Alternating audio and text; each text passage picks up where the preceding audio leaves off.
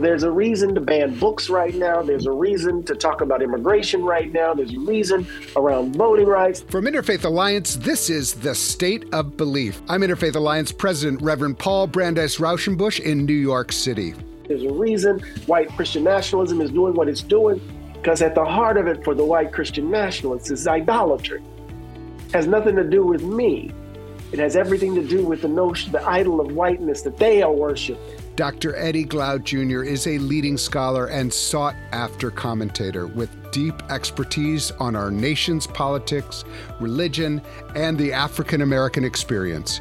His essential books include Begin Again, James Baldwin's America and Its Urgent Lessons for Today.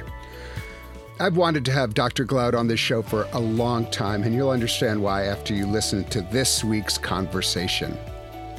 As we celebrate the 18th anniversary of the State of Belief, I want to make sure you are subscribed to the next generation of the State of Belief podcast. Please visit stateofbelief.com/new podcast. You'll hear this conversation in full, as well as recent interviews with Sharon Salzberg, Rainn Wilson, Bishop William Barber, Congressman Jamie Raskin, Rabbi Sharon Brous, Imam Abdullah Antepli, and many, many others. It would really help to have you subscribe, rate, and tell people you're close to all about what you're hearing. The State of Belief is made possible in great part by the generous support of our listeners. If you've made a donation, thank you for helping get these conversations heard by more people who need them. If you haven't pitched in yet, information on how you can help keep this show going is available at stateofbelief.com. And you can find out more about the work of Interfaith Alliance and join us at interfaithalliance.org. And now to my guest. Eddie S. Glaude Jr. is a leading American scholar, a popular commentator, and the best-selling author of books including Democracy in Black, How Race Still Enslaves the American Soul, and Begin Again, James Baldwin's America and Its Urgent Lessons for Today, which was the winner of the Harriet Beecher Stowe Book Prize. Dr. Glaude is James S. McDonald Distinguished University Professor at Princeton University and former chair of the Department of African American Studies there. He is also former president of the American Academy of Religion. Eddie, welcome to the State of Belief. Oh my God, it's a pleasure to be with you, Paul. My goodness, I am thinking back to the time I was lucky enough to spend at Princeton. I feel very fortunate. It reminds me of my days at Union when I was like, I'm here with James Washington, James Cone, Beverly Harrison, these amazing towering figures. And I felt the same way with the religion department at Princeton. At the time, we had Al Raboteau, Cornel West was there, these just extraordinary people. And then Judith Weisenfeld came later and Wallace Best. And then we had you, who was amazing and one of my favorite people to talk to and listen to and learn from. It felt like we were able to have deep, important discussions that nourish the soul and the mind at the same time. So yeah, it's great to be with you. Indeed, Paul. I was just literally talking about you not too long ago at the graduate school, at the high table at Princeton.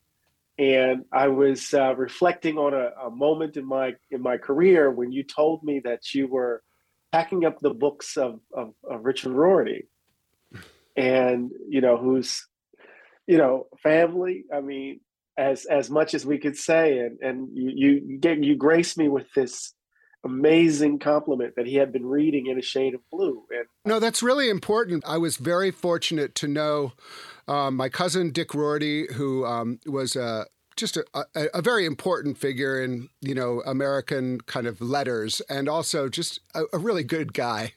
I put out a 100th anniversary of my great-grandfather's book, Christianity and the Social Crisis for the 21st Century. And I asked Dick Rorty to write the afterword. And I was like checking in with him and he said, Paul, unfortunately I have pancreatic cancer and, things aren't going well. And so, but he did it. He wrote the afterword and it's so beautiful. And he thanked me for being able to do it. And he died not too long afterwards. And I feel fortunate that my life intersected with him. But one of the great things was that, Dick Rorty was, a colleague of Dr. Glaude here and also Cornell and taught at Princeton for a time. Yeah. And when I went to kind of be there for the memorial service and kind of help with the family, I come in and like the first book I see is Eddie Glaude's book. It showed like he was learning until the very end, Exactly. I mean, really, like he cared. Yeah. He cared. And so, this is part of the conversation. Eddie Glaude is like, he intersects with so many strains of thought, one of which is pragmatism, and one of which is like that important part of American philosophy that is about like, what can we do with what we have now? And it's a really, I look forward to talking about that soon. Sure. I want to just start out by saying like, you're in the public eye, you're thinking about our democracy, you're putting out ideas.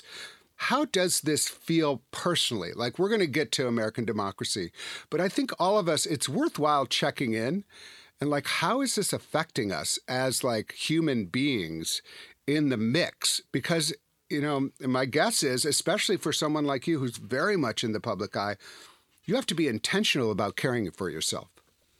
Yeah, I mean, that's a great question to start our conversation. I have to admit, I'm not quite right. I lost two friends in COVID, two very close friends. And, being locked up in the house and seeing everyone struggle and having to comment every single day on the current state of affairs and, how bitter and vitriolic the discourse is, having to keep track of the ugliness and the mean-spiritedness, it can infect the spirit, it can become a bit much. And so I think it's important for us to all kind of admit that we're not quite right, that there's a kind of creeping madness to it all. And, you can't just move beyond the 1 million+ people dead. And we didn't have any, think about it, Paul. I mean, there weren't proper rituals. People died without sitting, people couldn't sit Shiva. Folks couldn't have wakes. People couldn't sit beside their family member as they were going home. The family gatherings afterwards to break bread in order to think about what it means for a person to transition from here to there. So those rituals that are really important for kind of healing, they weren't there. And then we just moved straight back into consumption, straight back into the kind of political, mess that we're in. And so I think there is a kind of, for myself, I'm not quite right. And I'm trying to write myself back into, some sense of stability, I suppose. Stability is not the quite right word, but I think to get my feet under me again. And so I think I'm trying to do that on the page, if that makes sense. Yeah. Right. And this is not helped by those who kind of very quickly went to denying that COVID was a real thing. And gaslighting is almost too polite of a word for it. It's erasure. Right. It's an erasure of the grief. You having to fight for the fact that I lost people. I'm mourning people. And you're saying this is like, doesn't even exist. And you're politicizing something that I appreciate you bringing that in because I'm guilty of it too. I'm kind of like, okay, COVID passed, even though we're all still dealing with COVID. And of course, in that time, people were absolutely devastated. And then on top of that, you had the brutal murder of George Floyd and all these things compounded. And then the attack on our Capitol. Do you have any personal wisdom?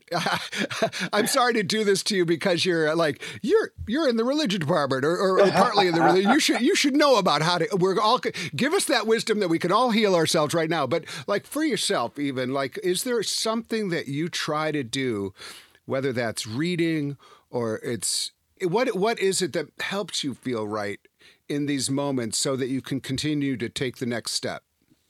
Well, I think at some point it required that I be still, Mm. right, and grapple with what was happening and what had happened.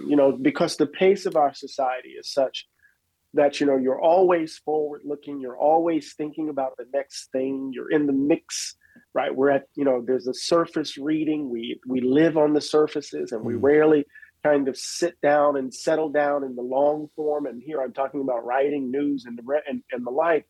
So what does it mean to be still and grapple with the fact of loss? What does it mean to quiet yourself and really take in so that you can take heed? Mm. Take in what's happening so that you can take heed of what's happening to you, right? And then be able to generate the right response, or not the right response, but maybe a response that can approximate the gravity of what you're experiencing. There is something, I mean, Cornel West used to say to us all the time that America was a death dodging civilization. Mm. And we have to think about, the layered anniversaries of death that are happening. Mm. I mean, every year since COVID, hundreds of thousands of people, millions of people are grieving the fact that someone they love, a mother, a father, a brother, a sister, a friend, um, an aunt, they're not there anymore. Right. And they're having to do that in the context of not only the political turmoil, not only protests around cop killings, but mass shootings. You think about all the mass shootings Oh we've my had God. since COVID. So I think it's really Right. important to understand that the current chaos of our politics is actually a reflection of a creeping madness that's threatening to overwhelm and overrun the soul, because we Oh, just haven't dealt with our loss yet in any right. substantive way. And Wow. the absence of ritual, national ritual, to recognize it, and to deal with Mm. it exacerbates the problem. It's just so. Thank you so much for saying all of that. I mean, I'm going to turn to James Baldwin because that's Sure. someone who you spent a lot of time with, but that's not changing the subject. That's going back No. into that subject because, I remember when I was 16 and I read Another Country, and and I didn't even know what I was starting to read when I read it. I was like, "Huh, this is interesting," and I kept turning the page and turning the page, and I was like, "Oh my God!" First it was the first gay thing I had ever read. I had not, Right. and I didn't even know it was any of that was in there, and I just kept on turning the page, and then I was like, oh, and I'm going deep into an experience of what it is to live as a Black person in the Right. world, through this incredible writing. Right. And being transported and really like deeply, it changed the way it's one of those many moments of my life that have helped me expand. That really changed me, and I do think that one of the gifts of fiction. One of the gifts, and fiction sounds like a little word, but it's like one of the gifts of these stories is that they help us slow down Oh, and see absolutely. ourselves and see a way of understanding that sometimes helps us be seen, feel seen, but also sometimes help us see. And I just think I'd love for you to tell our listeners about your kind of history with James Baldwin before you started reflecting on his great contributions to American life. How did you encounter James Baldwin? Oh my God. I was so afraid of Baldwin. You know, um, there was something too close when I read him. There is, as I wrote in Begin Again. I preferred my Ellison. Ellison. Mm, Ralph Ellison, the author of Invisible Man. right. And Shadow and Act and Going to the Territory. Ellison had his suit. He wore his mask perfectly. There was Mm, philosophical sophistication as well as literary complexity, right, with him. Baldwin Baldwin cut to the core, to the bone, to the marrow of the bone. And more importantly for me, it was his struggles with his father. And, those struggles felt too familiar. They were close. mm, And I mm-hmm. wasn't quite mature enough. as a young man at Morehouse College in the 80s. And growing up in Mississippi, I wasn't mature enough to grapple with what Baldwin was asking of me. So I evaded him until graduate school. And even then in graduate school, I decided to write on Ellison instead of Baldwin, when all of my colleagues were writing on Baldwin at the time. It wasn't until I got to my first job at Bowdoin College in Maine, and I was teaching a version of Cornell's Introduction to African American Cultural Practices, my own adaptation of that course. And I would teach Toni Morrison's Beloved, and right after Beloved, I would teach The Fire Next Time. And Baldwin was speaking to me in a different way at that moment when I was trying to convey the ideas to the students. Suddenly he was getting in my bloodstream. And then when I returned to Princeton, I team taught a course with Cornell West on the African American intellectual tradition, and we taught Fire Next Time and No Name in the Street. And then I taught a course with Jeffrey Stout on Baldwin and Ralph Waldo Emerson. Oh my goodness!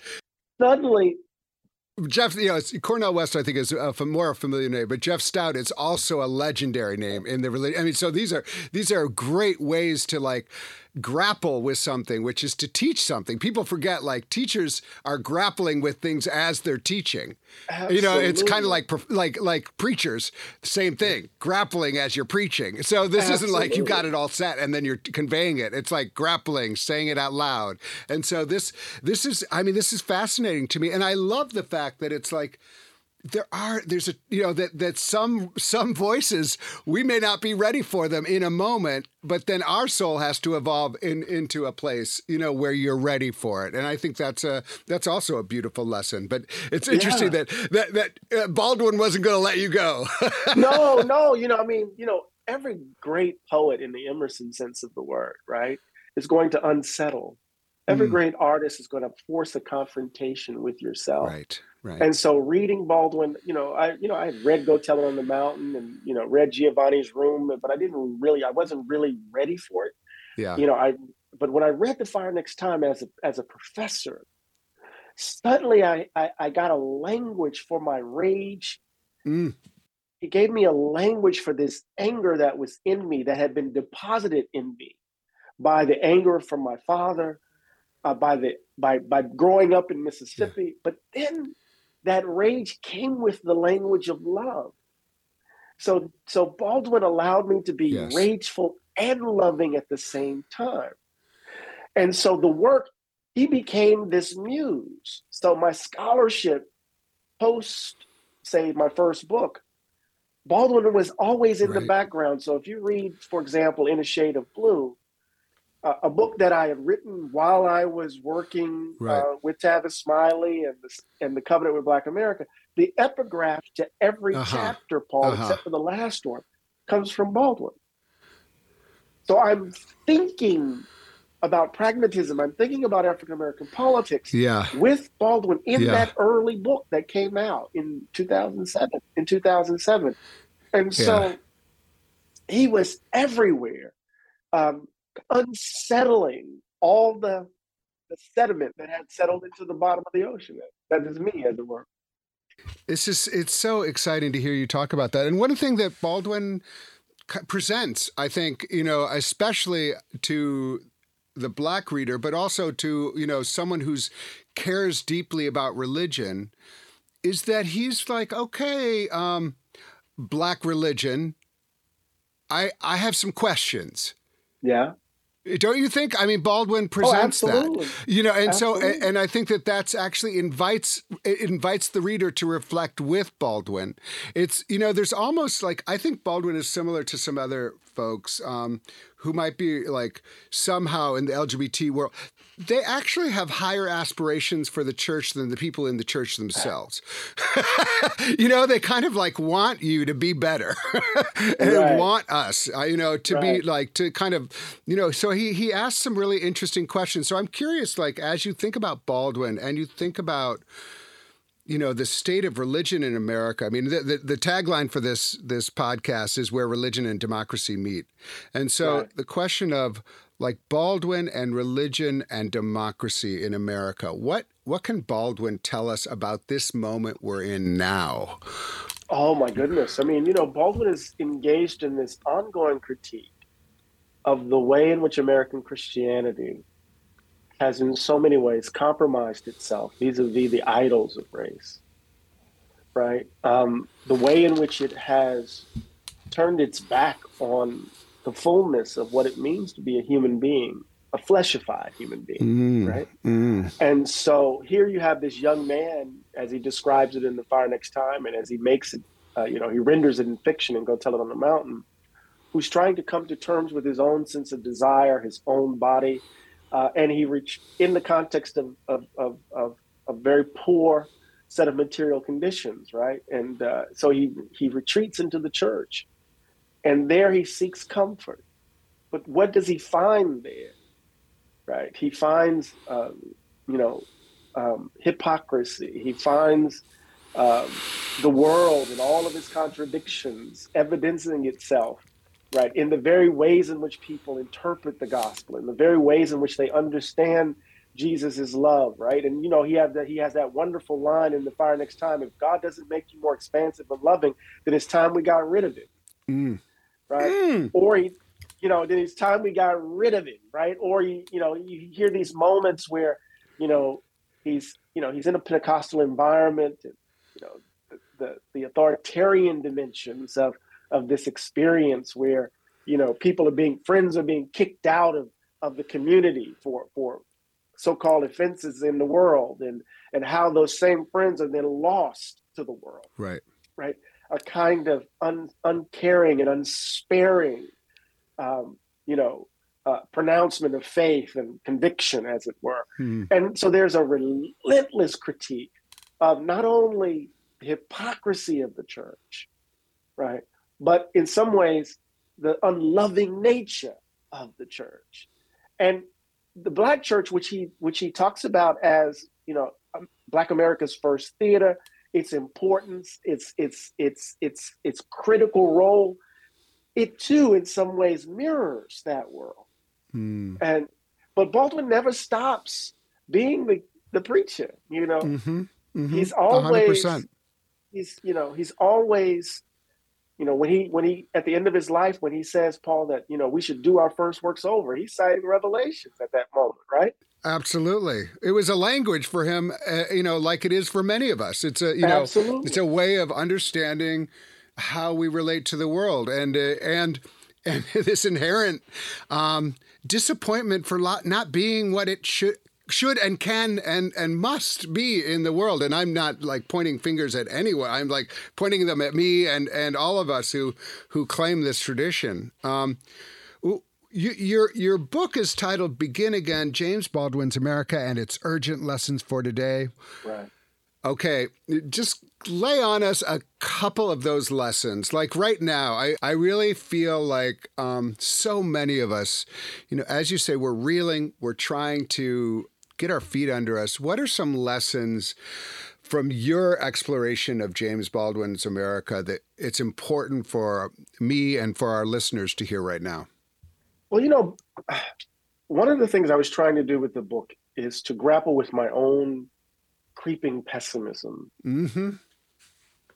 I had just watched all of these young people risk everything in the Black Lives Matter movement to force the nation to confront its present and its past. And then the nation vomited up Donald Trump. And I just kept thinking about these young people who had risked everything. And I was teaching Baldwin's seminar during the election of Donald Trump. My seminar on Baldwin, I was teaching all of his nonfiction.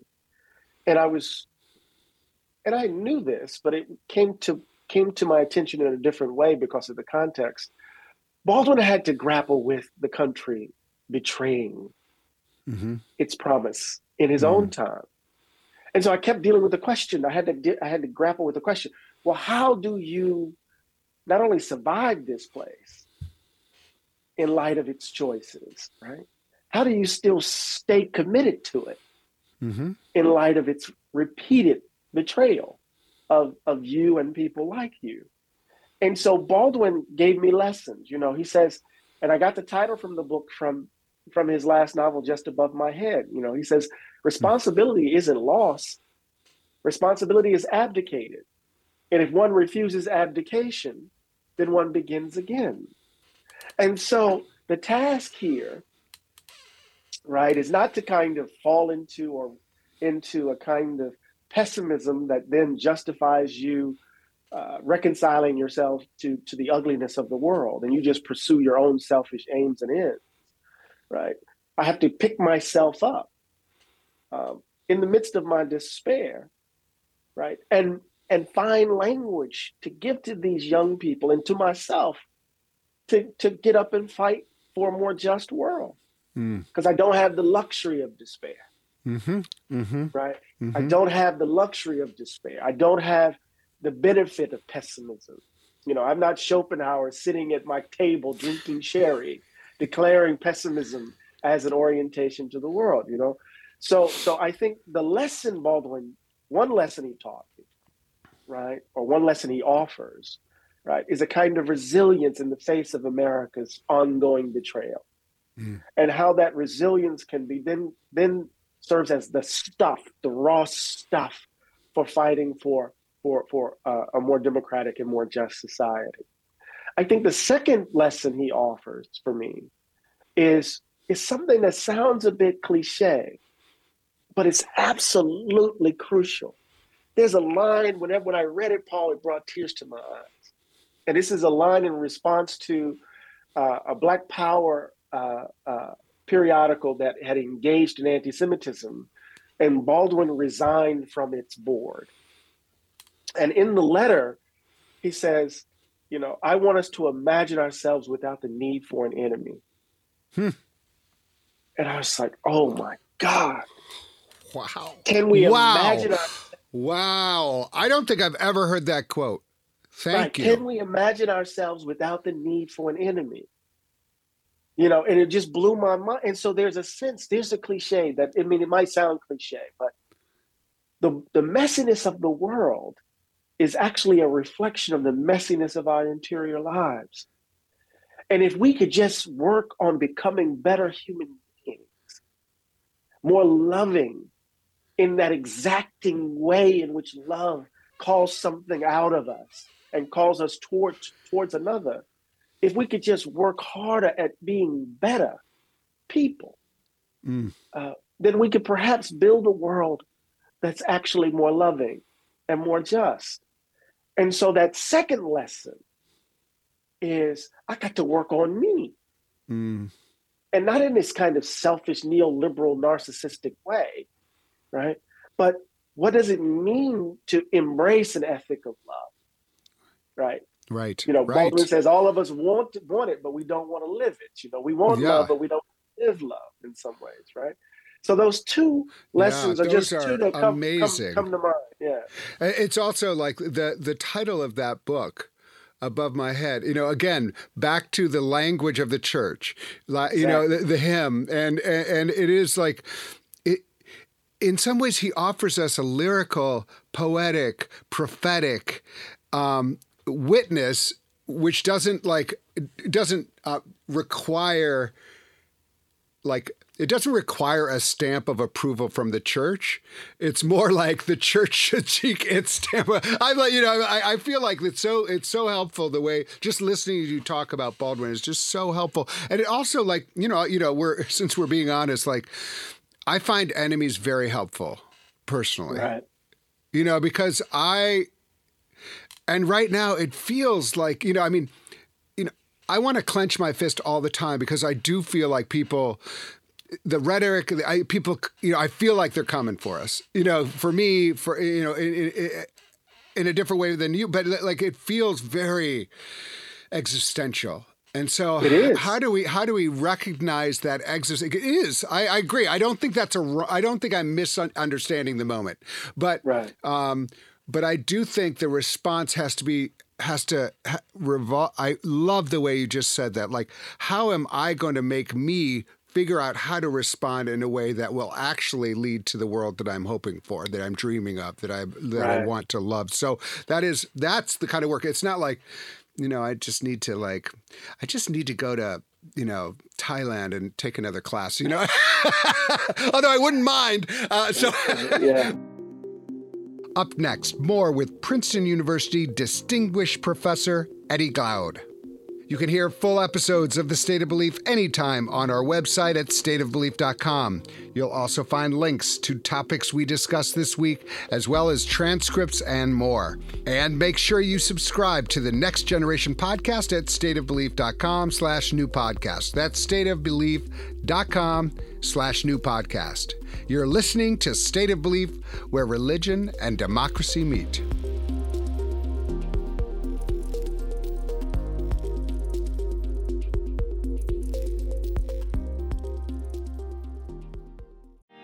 Hey there, curious minds. Get ready to embark on a unique journey at the crossroads of money and religion with our new podcast, Money Meet Meaning. The seductive effect of money, we think it can do the work that God does because there's something about money that does that. It's wild. I'm Amber Hacker. And I'm Tom Levinson. Tune in for a blend of wisdom and levity as we decode the path to a more meaningful relationship with money. I think giving, and this is a little crass, but I feel like it's the ultimate middle finger to money. It's liberating to give some away. This podcast is your gateway to a vibrant and thought-provoking exploration of the interconnectedness of wealth and spirituality.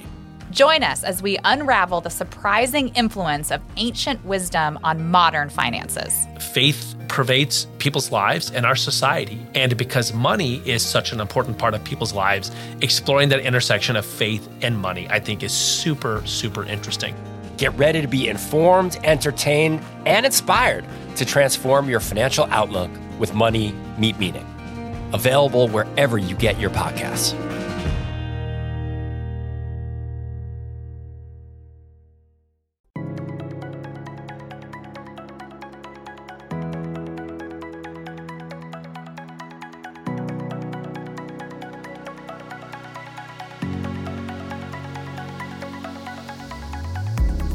Welcome back to the State of Belief. I'm Interfaith Alliance President, Reverend Paul Brandeis Rauschenbusch. My guest is Dr. Eddie Glaude Jr., author of Begin Again, James Baldwin's America and Its Urgent Lessons for Today. One of the things that we're talking about Baldwin, we're talking about Toni Morrison, we're talking about Cornel West, we're talking about all these amazing people. I do and you, I'm looking at you. All these amazing books behind you. I would if we had time, we would learn so much just hearing the titles and where that could go. And I just feel like right now, we're in the moment where people talk about Black History Month, and this is really important. And yet at the same time, we have coordinated forces across the country who are literally trying to erase Black experience. Through banning books, through banning courses, through creating a boogeyman out of CRT as if they knew what that was. Yeah. And I'm just, I can imagine for those of us who care about democracy, the attack on books and the desire to erase history and erase, The primary group of people who are attacked on book censorship are Black authors and Black experience, some LGBT as well, right. and then actually, if you look at the religions, the Jewish and Muslim books together are censored all over the country, and it is a crisis of democracy. And librarians and people are feeling they're under threat, they're under attack. Right. How do you understand, what, we can either lean on Baldwin or your own expertise. What does this moment mean for our democracy where book bans are, again, kind of part of our actual conversation in America? Well, I think it's the march of, fascism.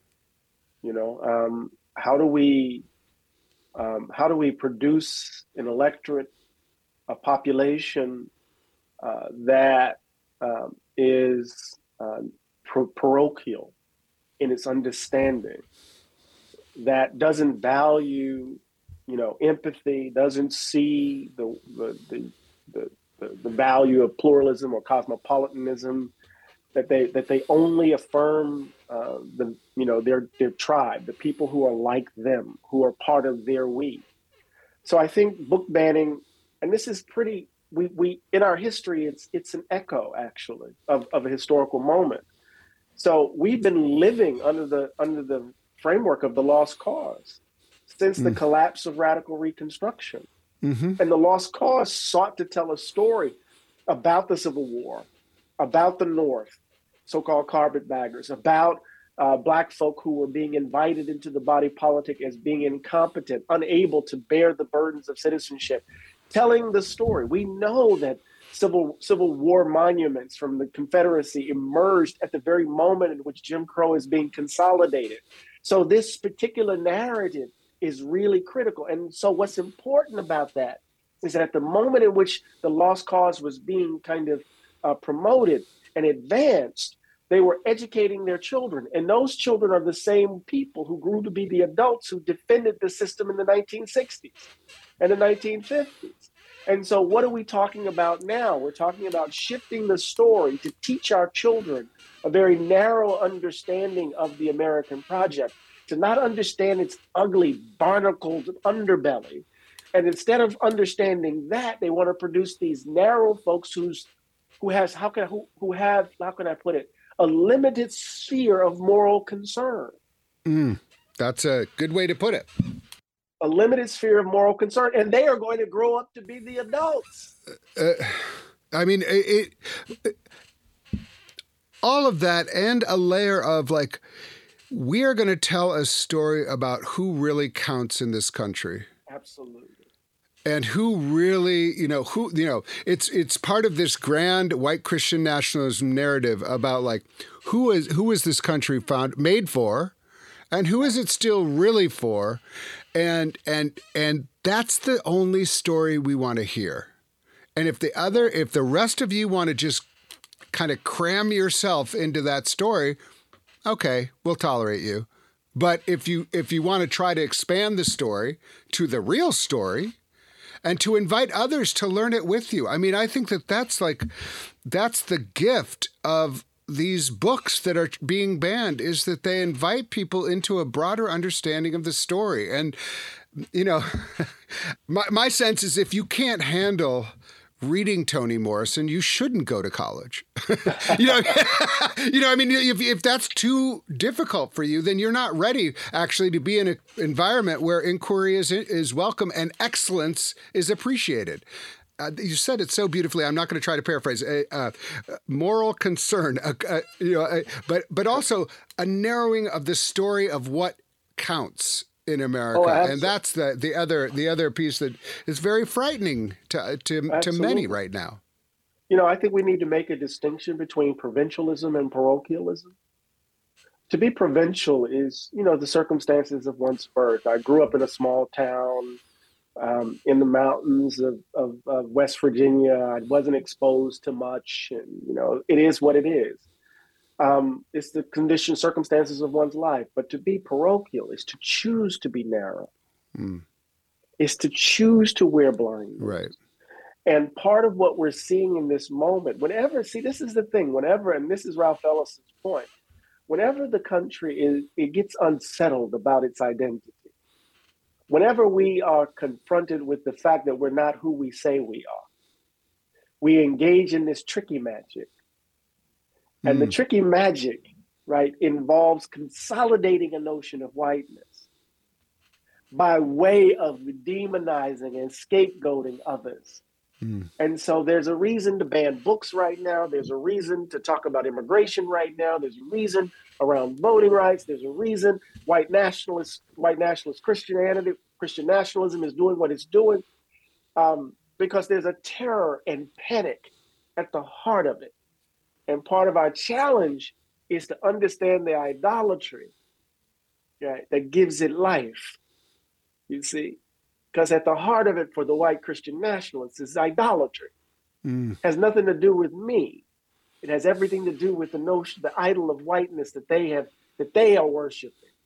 Right. And here the adjectives, as Al Raboteau used to say all the time, the adjectives matter, right?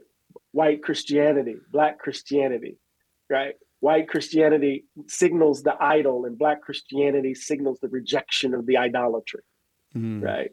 In some significant way, yeah. Yeah, I mean, it is. We're in that moment, and it's interesting to imagine how to approach this moment without creating an enemy. And that is like actual work that I'm like really involved in. But I think part of it is like, I think honestly, everyone is born provincial. You can be brought up in New York City and you could be the most provincial person in the world because you have no sense of what it's like to be in a rural America, or it doesn't matter where you are. I really like that distinction, and I like the invitation from provincial into cosmopolitan, not meaning a city, but into like, the idea of what it means to intersect with other people, with interest, with curiosity, with invitation. And I do, my hope, my sincere prayer is that the white Christians who think they're being faithful to their faith and patriotic to their country will recognize this kind of white Christian nationalism as idolatry, and will be invited into another way to express themselves and be a part of a broad community. And I think that is part of like the work that I have to do, because my first instinct is to, immediately call them like, Nazis. but that's not, and sometimes actually people are calling themselves Nazis. So that's right. And I do think calling some of this fascism is correct. But I do think figuring out a way to invite those who aren't trying to be that into a broader circle of collective is part of the work for me right now, especially as a white Christian. But I do want to get to your next book, which is coming out in April, which is very much, all of this is of a piece, but we need this next book too. I mean, we needed the Baldwin book and we still need the Baldwin book, but here's the book that we need next, which is called We Are the Leaders We Have Been Looking For. Tell me what sparked this need for this book, and like give us a taste before we all go out and pre-order it, which listeners, I encourage you to do. What can we hopefully learn from this? So, these were my Du Bois lectures that I delivered at Harvard over a decade ago. Wow. And those lectures were very generative.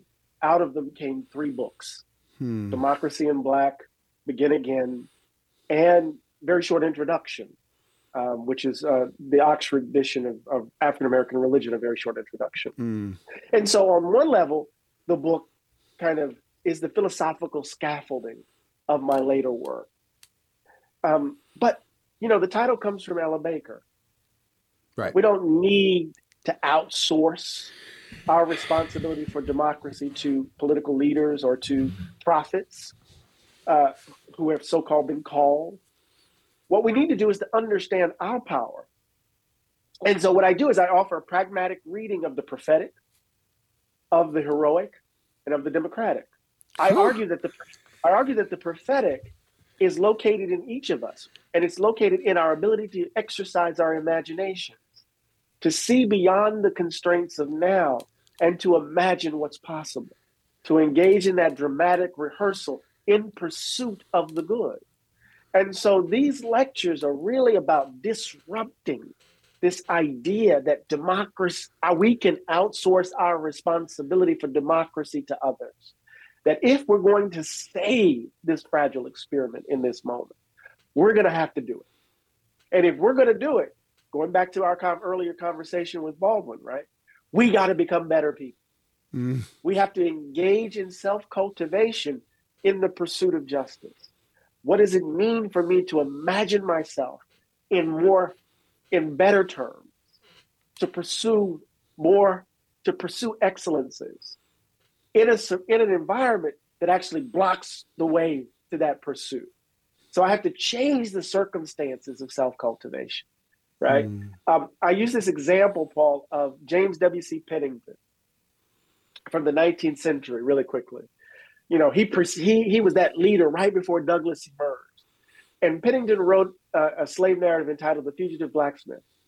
And there's a passage where he says, Paul, something about slavery that was really, really evil is that it prohibited me from learning.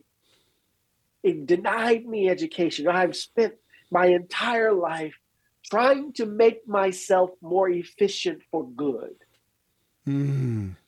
And I know that it will take lifetime, he intimated, for me to make up what they took from me. So in order to engage in the very work of becoming a better self, you got to change the world that gets in the way. We have to do both simultaneously. So what does it mean for us to take responsibility for the world, for democracy as such? What does it mean for us to take responsibility for ourselves? We got to change the world as we do both. We got to do simultaneously. So yeah. Can you remind our listeners, because not every, this is on the tip of your tongue. It's not on the tip of most Americans' tongue. It should be. Who Ella Baker was. And it's just really important to lift up that name and not just like reference it, but to go a little bit deeper on reminding us what she did, what she contributed. She's such an important figure. So the book moves along three figures. So it begins with a reading of King, then it turns to a reading of Malcolm X in my own life, and then it ends with Miss Baker. Miss Baker was in so many ways at the center of the revolutions of the mid-20th century. She started out as a field secretary for the NAACP. So many of the southern chapters of the NAACP she helped build. Then she became the first executive secretary of the Southern Christian Leadership Conference to help build that organization that King and those ministers participated in, like C.T. Vivian and others. But her most important role, for me at least, was in the role she played in helping organize the Student Nonviolent Coordinating Committee. Mm-hmm.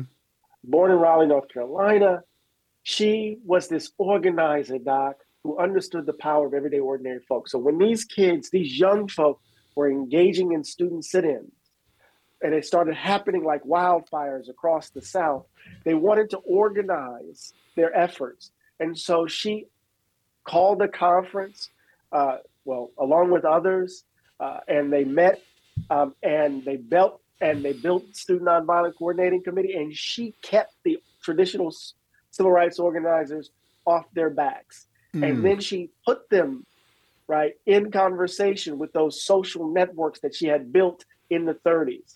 So Bob Moses wouldn't have known Amzie Moore in Mississippi if it wasn't for Ella Baker. So this woman, not a preacher, but someone in the pews. She doesn't have a preacher-centered understanding of leadership, but a pew-centered understanding of leadership. Critiquing charismatic preachers who want to get in front of the line, and instead wanting to organize everyday ordinary folk to understand that a strong people don't need strong leaders because they're the leaders they've been looking for. Ooh, that's so interesting. And I think, one of the themes recently that I've been hearing about a little bit more is the March on Washington and no women on the pulpit. And I think that, when you think about what Ella Baker contributed to, the kind of the mobilization and the awareness and the capabilities of the resistance movement of that time, it's a shame that we don't have, I think many people know about her, and I don't mean to say she's not out there, but she's not like that public figure who everyone turns to and says, and this one too, And Exactly. And my hope is just by spending some time with her, that people begin to think of her in terms of the Malcolm X and the MLK and the Ella Bakers, and I think your book is helpful in that way. That's wonderful that these are the people who we can really think of. You were saying something earlier that just struck me, and I want to underline it. One of my favorite quotes from my great-grandfather was Louis Brandeis, the Supreme Court Justice. He said, the most important political office is that of the private citizen. Yeah. And I think that gets into a little bit of like what you're talking about is like, you cannot assume that anyone is going to do it for you. If you have to make it, be a part of what it means to be a person and be a contributor to our democracy. And we do, like right now, we're all a little bit in like, who's going to save our democracy? And I had a conversation with Jamie Raskin, who's who's been really wonderful, and he's also a constitutional law professor. And I said, it's clear the court isn't going to save us. And he said, Paul, the court has never saved us. They have always been reactionary. They had like 2 decades where they kind of did the right thing. They have never saved us. They never will save us. It's up to us to say. I was like, okay, school me. Well, you kind of like these institutions that you're hoping are going to come to our rescue in this moment. And it's going to have to be kind of what you're talking about, this idea of each of us having a responsibility to do that personal work, which has been a through line of this conversation. It's really like, it feels like you have this great wisdom. I'm looking forward to you going out and preaching the good word or professing the good word, however you do that.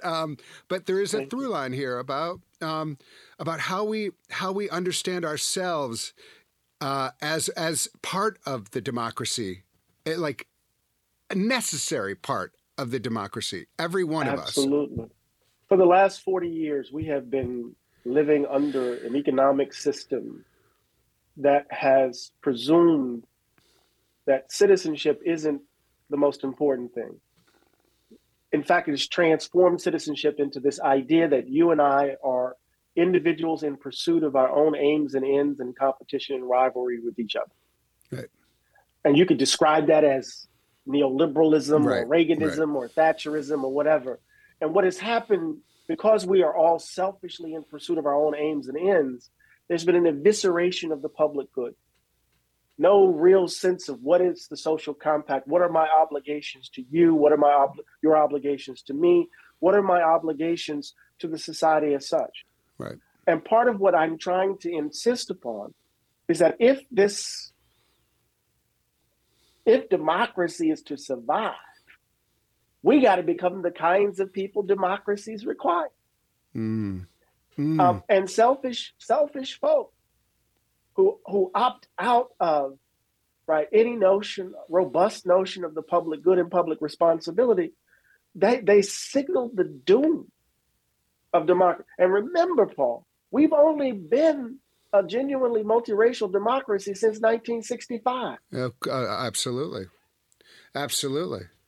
And I will say, like, just to kind of take one more step, there is an active effort at dissembling what is the public good of libraries, of public schools. All that is being starved, is being attacked. It is intentional. These are public areas that are under attack so that we don't have these institutions that offer a public good. And, and so it's not only are we invited to invest only in ourselves, but it's being attacked, the very idea of places where we might learn about one another, where we might come together, where we might support one another. Absolutely. And, this goes back to the insight of your great-great-grandfather, right? When we talk about what the social gospel was trying to respond to, what does it mean to reduce human beings, right, to the mere pursuit of material ends and aims? When, corporate money overdetermines everything of value is reduced to, dollars or tokens or however we want to describe it. So if we are to save this thing, it's not Biden that's going to save it. It's not Trump who's going to save it. It's not Gavin Newsom or any politician. It's not the leader of Sojourners or the leader, you or me. It's us. Mm-hmm. We have to do this. And 2024 is a time in which a time that is for us. It is a time that was made for you and me. So let's get busy. Let's get to work. Let's get busy. Listen, I just want to spend just 1 second with this tweet that you did. It says, Trumpism reminds me of something Ralph Ellison warned about, that the nation might well succumb to the moral slobism that has always threatened its existence from within. Right. And I have to say, that is a new quote to me, moral slobism. That just captures something, doesn't it? Oh, it does. It does. And this is in the context of an essay that Ellison published April of 1970 in Time magazine, entitled "What Would America Be Like Without Blacks?" Mm. And what he was trying to do was to deal with this desire to rid the country of the problem of race by getting rid of Black people. Mm. And then the flip side of that was the kind of Black nationalism of the period that wanted to engage in separation. And Ellison is like, to understand the American project, right, is to come face to face with the cultural contributions of these. So deep down, America is Black, whether they want to admit it or not, right? This is the place its language swings because of our presence, because of the presence of different groups. Its sound swings because of our presence culturally, right?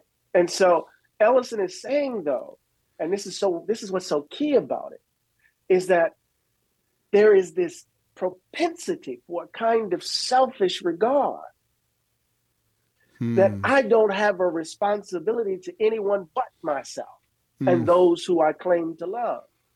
And what else is that but a moral slob, right? Because Ellison believes that democracy, Paul, understood, if we understand it at its root, democracy at its best is nothing but a disinterested form of love. Whew. Wow. Right? Yeah, that's, fantastic. Yeah. Right. Yeah, and so what he means by that is really key, right? So if we organize a society where we're going to affirm the dignity and standing of everyday ordinary folk, and that society reflects a certain set of commitments whereby we're going to create the conditions where folk can not only dream, but to make those dreams a reality, whether we know them or not. What else is that? Whether we love, they're in our intimate space or not, we're going to love them into becoming who God has called them to be. Oh, my goodness. Oh, my goodness. What else is democracy but a disinterested form of love? It feels like we've gotten some just beautiful wisdom on, like, not only the out there but the in here. And what morality means in this moment. Right. When a lot of people throw around the idea of moral, but what do we mean by moral? It just is so helpful. I end this show with asking everybody to identify something that gives them hope. Someone, something. What gives you hope right now? Eddie Glaude. This is a question that I confronted in writing Begin Again. Because, Baldwin was asking so much of me that I thought I was going to lose everything. So I was drinking too much too much Jameson, Irish whiskey and the like, grappling with what he was asking of me. And there was this moment in Istanbul when a reporter from Ebony asked him this question. And he was in Istanbul after the assassination of Dr. King. A love affair had fallen apart. He had just tried to commit suicide. He was drinking, had his Johnny Walker Black and a cigarette in hand. And the reporter says, "Well, what about hope?" And Baldwin responded with this big gap-toothed grin, "Hope is invented every day." So to answer your question, I've now been grappling with what he means by what is my hope? And Baldwin's hope is invented every day. If you have to invent hope every day, Paul, you have to beat back despair every day. So if you have to invent hope every day, that means you're fighting despair every day. So I got to figure out how to swing my feet off the bed and plant them on the floor and get up. So my hope is invested in the miracle that human beings can be. I'm always hopeful, not optimistic, hopeful that human beings will do something miraculous in the midst of the darkness. If I don't have faith in us, an abiding faith in us, then I'm lost. So where do I find hope? I find hope in the unexpected places where human beings are doing some things that you never could imagine they could do. And that becomes the seed, the ground for a different kind of way of being in the world. So my hope is in us. Always. Dr. Eddie S. Glaude Jr. is the James S. McDonald Distinguished University Professor at Princeton University and the former chair of the Department of African American Studies there. He is also the former president of the American Academy of Religion. He is the author of Begin Again, James Baldwin's America and Its Urgent Lessons for Today. And in April, this is available for pre-order now. Everyone, listeners, please get this book. It's called We Are the Leaders We Have Been Looking For. Dr. Glaude, thank you so much for being on The State of Belief. It has been a pleasure. It has been my blessing. Thank you so much, Paul. Please be sure to subscribe to The State of Belief at Apple Podcasts or your favorite podcast platform, or at stateofbelief.com/new podcast. We need your help to keep making The State of Belief. Become a partner in this crucial work by making a financial contribution today. Information on how to donate is available at stateofbelief.com. That's stateofbelief.com. And share what you're getting out of this show with the people in your networks. Let's get more people listening and keep these conversations going. Find us on Facebook and Instagram with the handle @StateOfBelief. The views and opinions expressed on this program do not necessarily reflect those of Religion News Service or Religion News Foundation. State of Belief is produced by Ray Kirstein and is a production of Interfaith Alliance.